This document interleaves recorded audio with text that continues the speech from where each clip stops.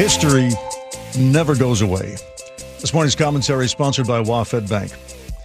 It's been a while since my last reporting trip to the Middle East, and I claim no special expertise. But what I remember from visits to Israel, Jordan, Iran, Iraq, Qatar, is that everybody has a case for why history has been unfair to them. And a rock-solid justification that goes back not just hundreds of years, but in some cases, thousands of years. It's not unlike what we hear in our own country. There's always a score to settle. And if it can't be settled with the people who committed the original sin, then it has to be settled with their successors. And yet, who among us is willing to accept the blame for the sins of their ancestors?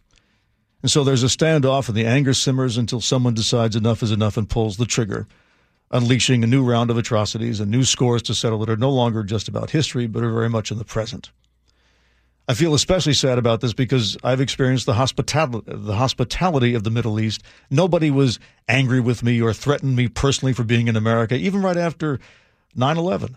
They just thought I was naive for suggesting the possibility that there could be some kind of compromise.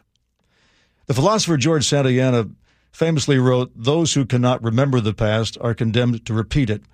But at the same time, I also noticed that those who remember the past too well will feel compelled to avenge it.